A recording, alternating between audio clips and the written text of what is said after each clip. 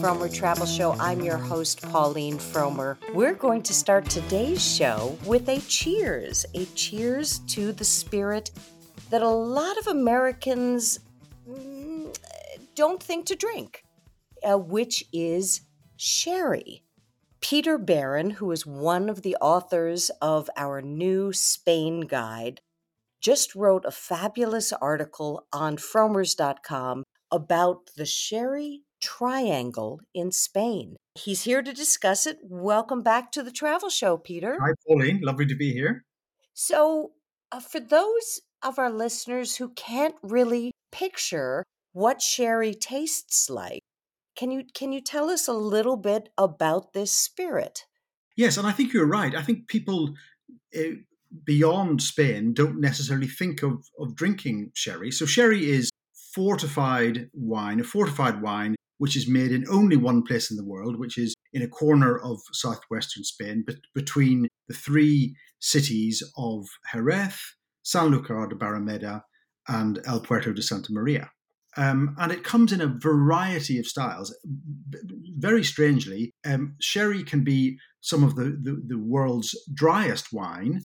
And at the other end of the scale, it is some of the world's sweetest wine. So it goes from fino, and people may know Tio Pepe, for example, which is the most famous fino sherry, which is very pale and very dry. And then at the other end of the scale, you have Pedro Jimenez, which is, or PX, which as it's known, which is very dark and really tastes like liquid raisins, very, very sweet.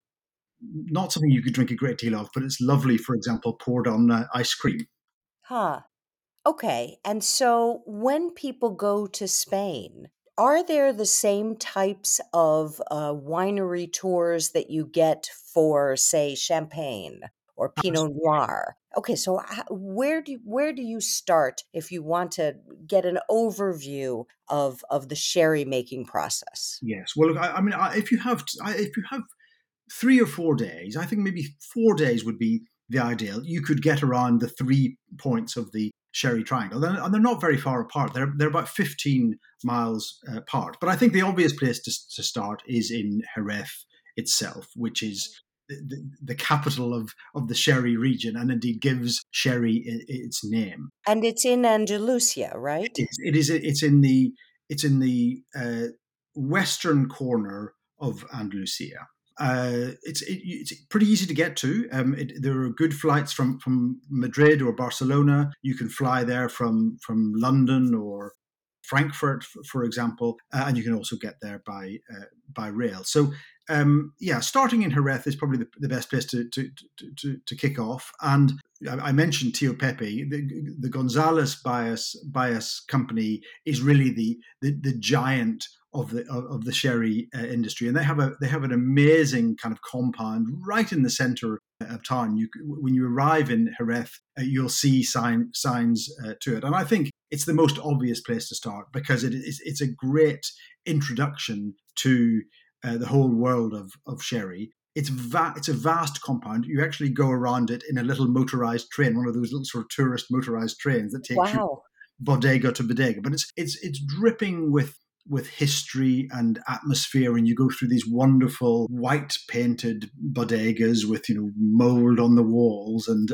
old bottles and so on, and you see the whole process of how they make sherry. And it's very different from traditional wine in the sense that there's no vintage of sherry, or in most cases you don't drink sherry from a particular year. What they do is blend it with what they call the solera system, and you'll see the 3 rows of barrels lining the bodegas, and you'll see the cellar master dipping his Venencia, which is the famous little cup on a cane, which he dips into the barrels to taste a little bit and make sure that the blend is correct. So it's a very interesting. He spit it out because he must be drunk all day if he's just tasting barrel after barrel. Indeed, it is worth saying that sherry is considerably stronger than normal table wine. So normal table wine, I suppose, 12 to 14% alcohol. Most sherry is 15 to 20%. alcohol, so you do need to take care when visiting. But as you mentioned, you can get around. In Jerez there are, I don't know how many bodegas that do tours, but there's probably 20 or more. There's very many. There are some excellent sherry tours, and of course you can do the same thing in the other 2 points of the Sherry Triangle, Sanlúcar and El Puerto de Santa Maria as Now, well. when I'm giving advice on regular wine tourism, I always say you don't want to visit more than 3 wineries in a day because it gets repetitive. And also, yes, the wine starts tasting really good by the third one, even if it's crappy wine. But, and you might be tempted to buy something you shouldn't if you do too many. Plus, you get very, very drunk. Can you do 3 in a day, or would it be better just to do two? I wouldn't recommend three. I think two in a day is great because so if you start in Jerez and you do Gonzalez Baez, Tio Pepe, the big famous one, that's a great introduction. The other one I would really recommend in Jerez is Bodegas Tradicion, which is a small kind of boutique bodega that specializes in old sherry, so 20-year-old and 30-year-old sherries, which are sort of dark and the color of mahogany and wonderful. But the great thing about that bodega is that they also have a private art collection, and it's a very magnificent art collection with paintings by Velázquez and Goya and other great painters. And it's wonderful because you get to the end of the tour and you have you're tasting your sherry, and at the end they say, now feel free to take your last glass of sherry in and peruse the art exhibition. And there's no hurry to move on, and you can spend an hour in there just looking at the pictures, sipping your glass of 30-year-old sherry. It's kind of heavenly. That's amazing. Now, beyond the sherry, what do you see and do in this corner of Spain? What are the highlights? Yeah, well, Jerez is actually, I would say, probably the city that most exemplifies the Andalusian way of life. So there are really three passions that happen in the city, which is sherry, obviously, horsemanship and a love of horses, and everything that goes with that, and then of course flamenco, which many people think originated in Jerez. And you can do all three of those activities very readily, even during a short stay. And in terms of horses, the Royal School of Equestrian Art is really a wonderful place to go to, where you'll see the Andalusian purebred horses dancing with absolutely in harmony with their riders. And the great thing about that is that they have, it's a little bit complicated because they have a couple of performances, evening performances a week, and those are wonderful. But actually, if you go at another time, and you can go during the day, you can see the rehearsals for these performances. And in some ways, I think the rehearsals are even more fascinating than seeing the performance itself. And there's a museum of the whole history of Andalusian horses. So I think I would strongly recommend, if you feel you need a break from all that sherry, going and looking at the wonderful balletic horses is something that's great to do. And then, of And course, so when you see the rehearsals, you see the training going on, you do. right? You see the horses making mistakes and what they have to do to get them into the patterns that they're in and all of that, right? Exactly. It's extremely fascinating, and the level of perfection and harmony that the rider and the horses achieve is truly astonishing. And then the flamenco shows. Do you Flamenco, need do you need advanced reservations for that? Are those done for the tourists, or is it really more integrated into the culture? it's much more integrated into the culture, and it's very informal. So there's a tradition in Jerez of what they call tabancos, and these are little bars that sell sherry and also something to eat, and very often they have flamenco as well. There's one in particular that I would recommend, which is called El Pasaje, and it's a tiny little place, and they have daily performances of flamenco, but because it's so small, they have a mirror in the corner so that the people who can't get round to see the flamenco can watch it in the mirror. Wow. So a busy place, comings and goings at the bar with sherry coming from the barrel, and little snacks. They have a snack called chicharrones, which is a pork belly, sort of thinly sliced pork belly, which they serve on a piece of waxed paper. You can imagine you've got the flamenco going on. You've got the busy bar selling sherry, and delicious snacks as well. It's wonderful.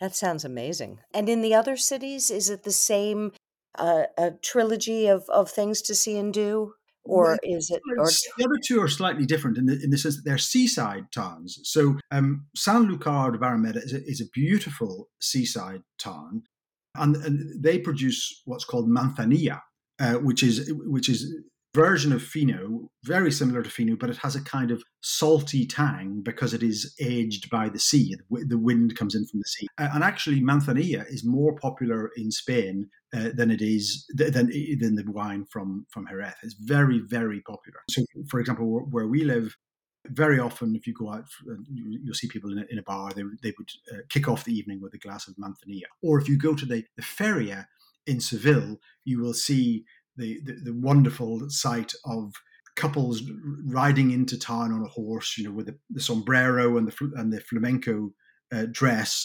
perhaps holding a couple of glasses of manzanilla oh my there. goodness, that sounds amazing. In one hand and Manzanilla in the other. So yes, Sanlúcar is the home of Manzanilla. Again, there were some wonderful tours there. The bodegas, they all have the beautiful sort of antique artwork of the logos. Many famous brands there.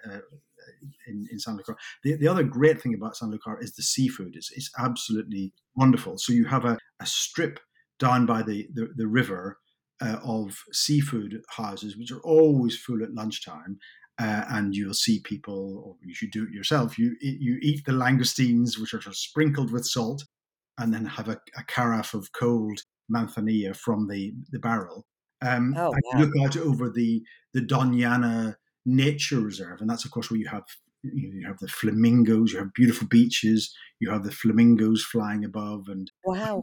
umbrella pines, and that you can actually take a little ferry across that river and walk off your sherry after lunch. Oh my goodness, it sounds magical. So, a practical question. You're learning about sherry. Are the tours in English? Yes, yes. Okay.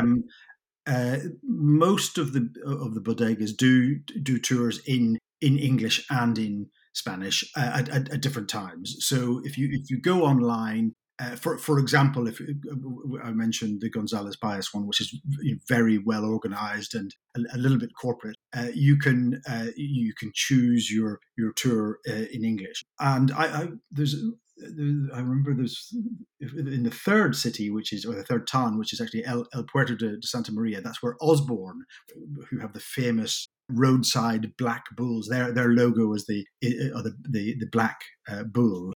Uh, I don't know if I've never heard of Osborne's Black Bulls. Can oh, you no, well, uh, you talk a must little bit be. about that?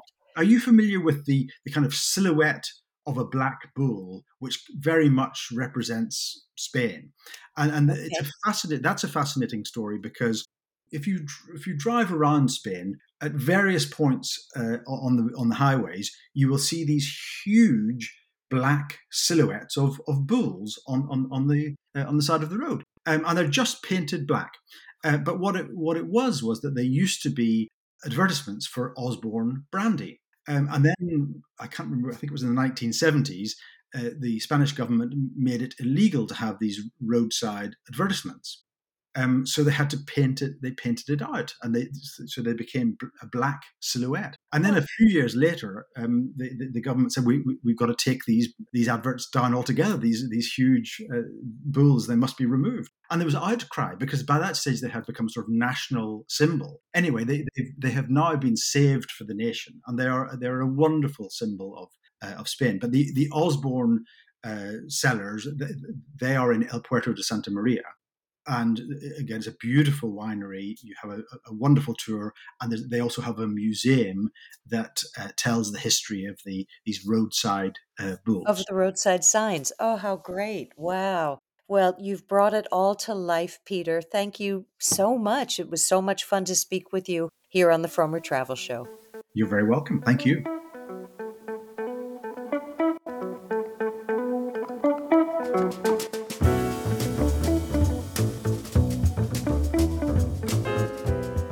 Our next guest is Julie Frieder. She is one of the authors of a kind of mind-boggling new book. It's called Wonder Year, A Guide to Long-Term Family Travel and World Schooling. Hey, Julie, welcome to the Fromer Travel Show. Oh, thank you so much for having me. It's a pleasure to be here. And when I say mind-boggling, I don't mean that as an insult. It's just reading the book.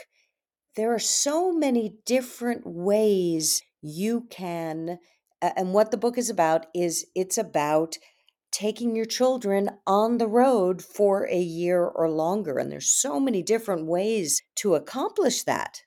That's what was so surprising to me. Do you hear that a lot? Yes. I mean, you know, we were writing this book, all three co authors. We each had experience at different times doing a long term trip with our families. And we each found it to be this profoundly moving experience that we wanted to share how to do that with the world. And so Yeah, we collaborated on this book. And there's no right or wrong way to do it. And as we were writing, COVID hit, and we thought, oh my okay. goodness, is this dead on arrival, really? But in Yeah, fact, because moving through the experience of COVID, families questioned what mattered, and yeah, students gained experience with remote school, and working adults gained experience with virtual work. So, lo and behold, we found ourselves in this interesting intersection that really made it relevant. But yeah, the answer is there's no right or wrong way to do it, and there's no length of time to become a traveling family. But that's right. what Wonder Year is about, to get Well, into motion together. yeah, let's talk about how you did it, because each of the authors did it in a different way. You stayed in the United States or in North America, and one of the key things that you get from this type of experience is a profound appreciation of simplicity and how that can reshape a family's interactions, mindsets, lives. And you had to downsize big time to be able to achieve this year. So tell us about the process of just getting ready to go for you and getting everything into an RV. It was an extraordinary process finding the right rig. We had a lot of reasons for wanting to stay in the US. Namely, we wanted our son, who was 9 at the time, to be able to engage through language with as many people that we were going to meet. And so we were deliberate in that decision. Also, with my background in sustainability, we were able to really spend a lot of our time outside. We were kind of living in nature for the entire year. The Wow. decision about the rig and how big it was really fun. And I will tell you, I had a list of lists. I had a master list that was subcategorized with everything that had to happen. And honestly, that's why we wrote the book as well. We don't want people to have to figure this all out on their own. There's information spread across the web, spread across articles and books. And we were determined to consolidate that information and help people walk through all the steps for planning and getting out on the road together. So, our decision, we ended up with a 24-foot camper. We put solar panels on the top. We wanted Huh. to be able to be completely offline and in the bush. We took four bicycles, three kayaks, an 85-pound dog. And my dear neighbor said, take something comfortable. So I took nice cotton sheets and a down comforter. Huh. And you're so right about the simplicity. We started out with a lot more plans and a lot more structure. And every day that went by, we just became more comfortable as travelers Hmm. and welcomed the simplicity, welcomed the not knowing, and found ourselves as travelers.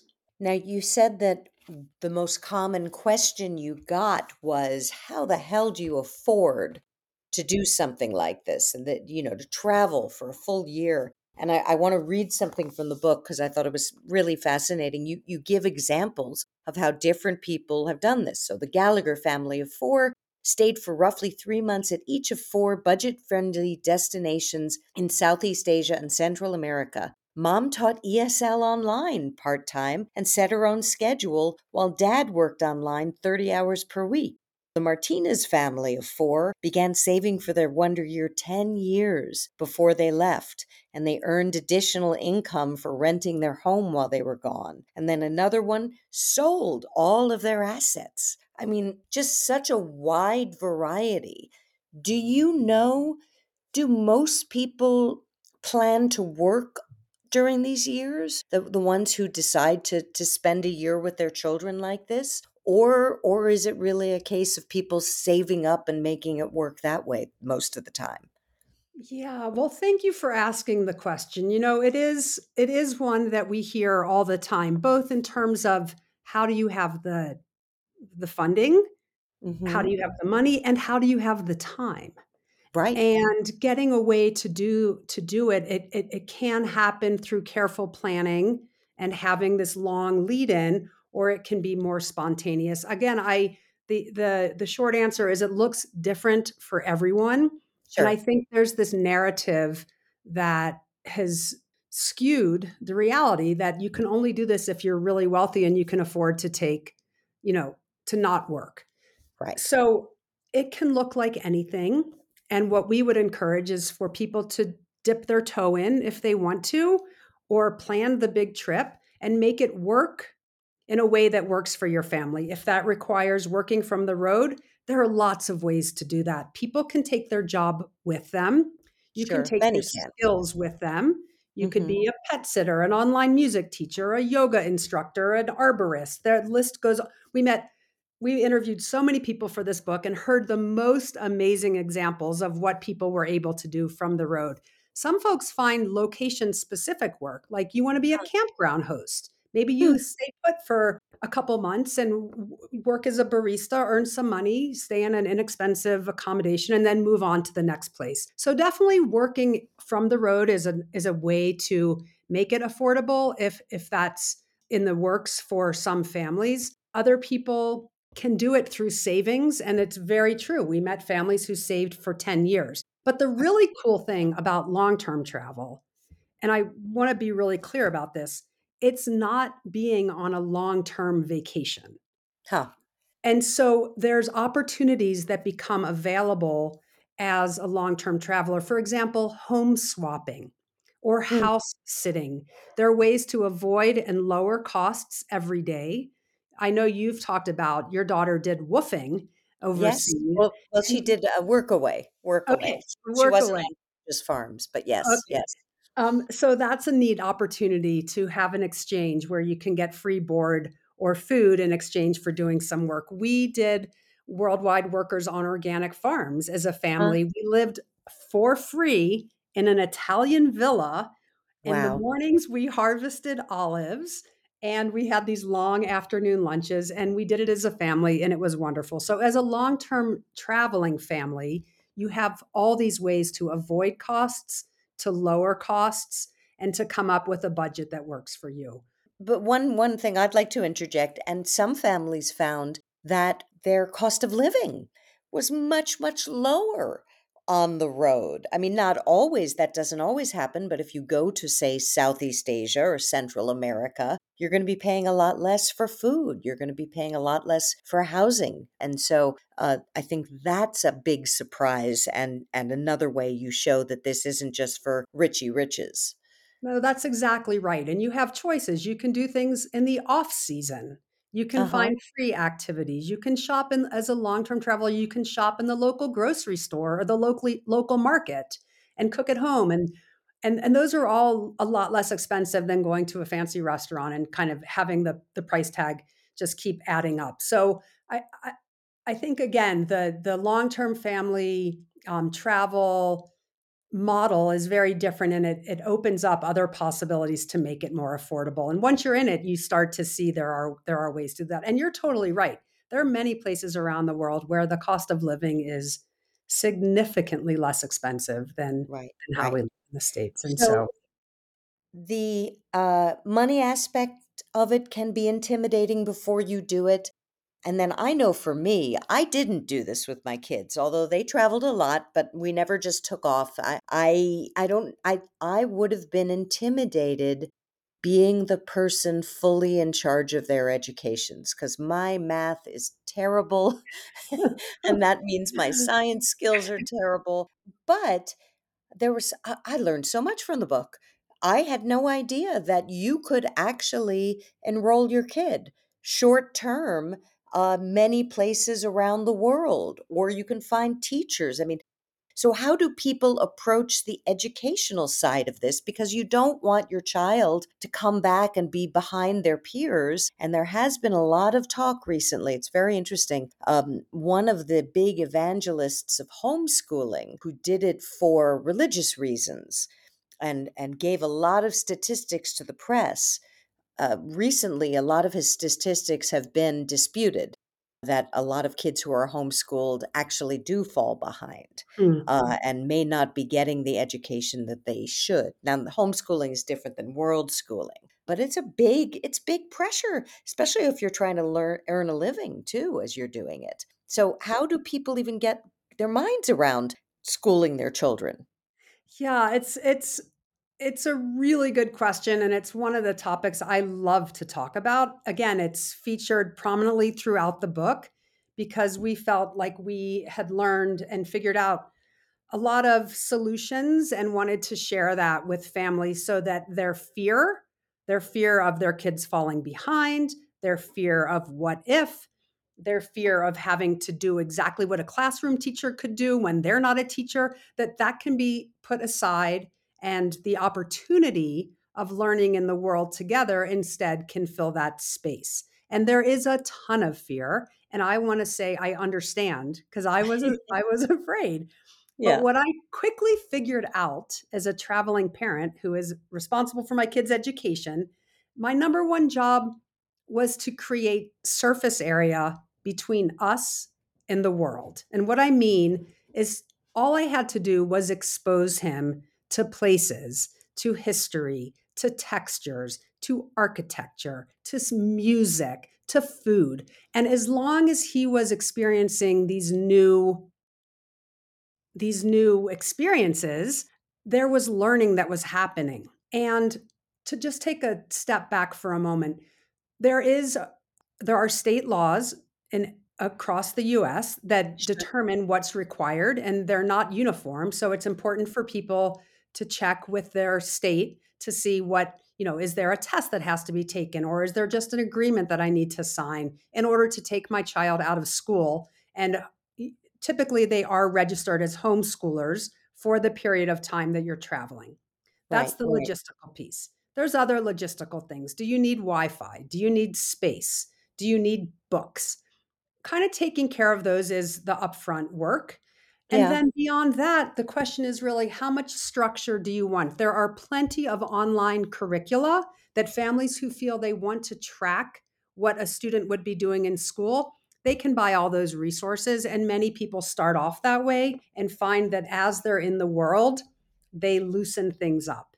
And that's the really exciting part. We love to talk about that in the book to take a cue from the world for the education. What I'm trying to say is you can build lessons around your itinerary. If you want to study Mayan history, you can go to the Yucatan. If you want to study Greek mythology, you can go to Greece. You can sure. look at what your kids are interested in.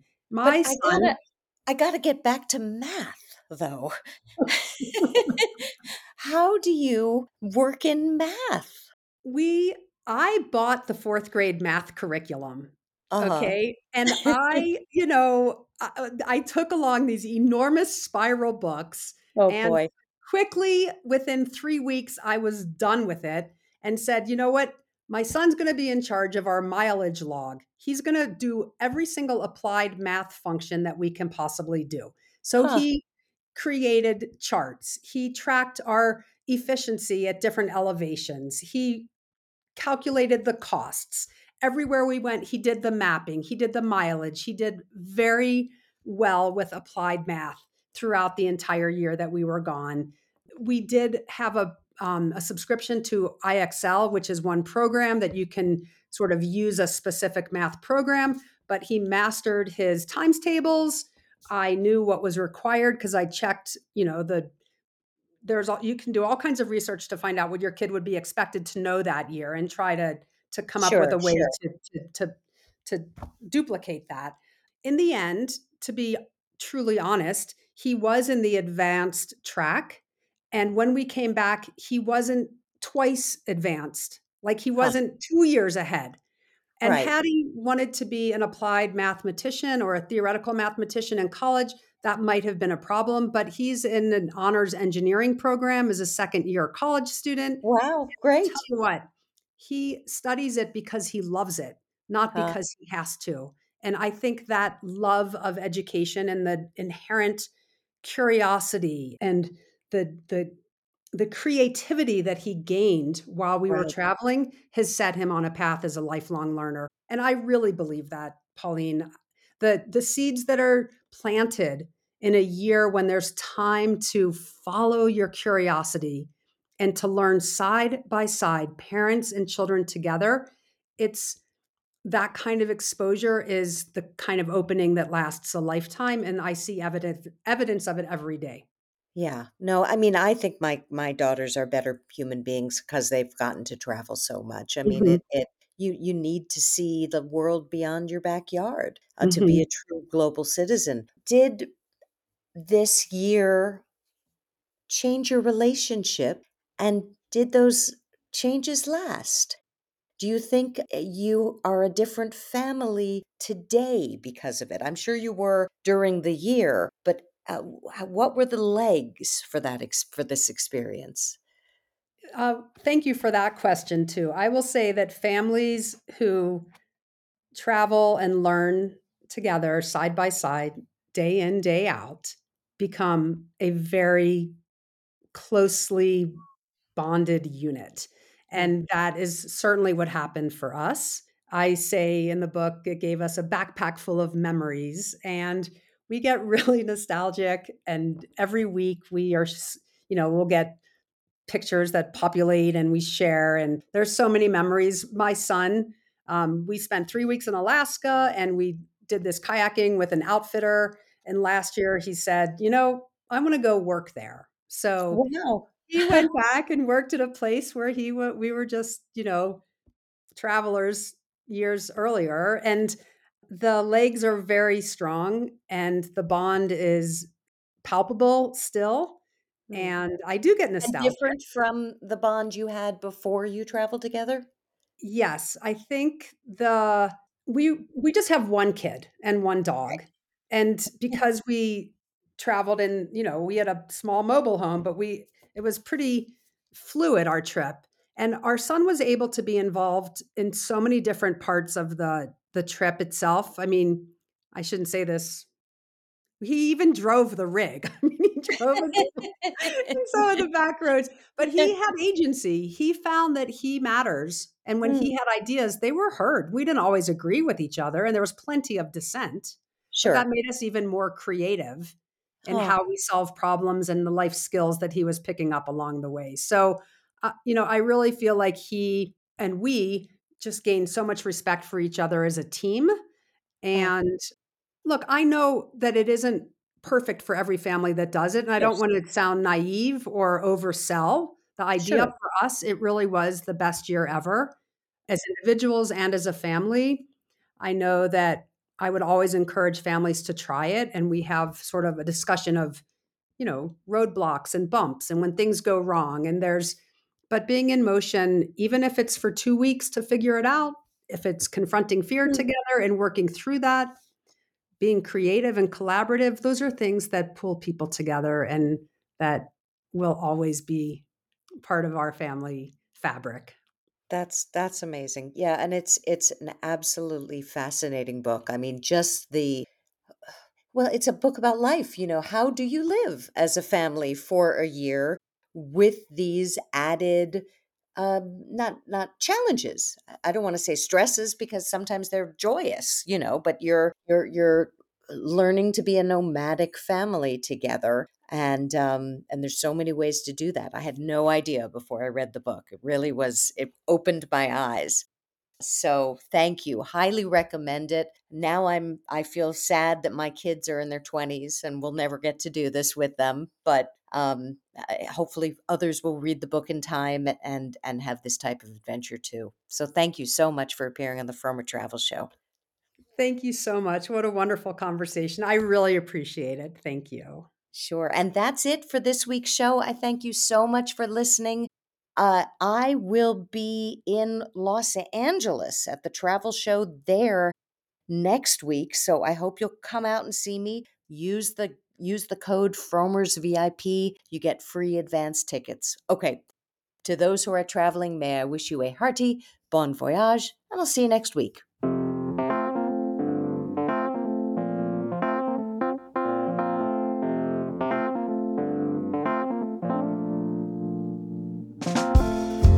Sour candy on the table. Lazy afternoons in your sweatpants watching cable. Well, it feels so far away. All the channels seem the same.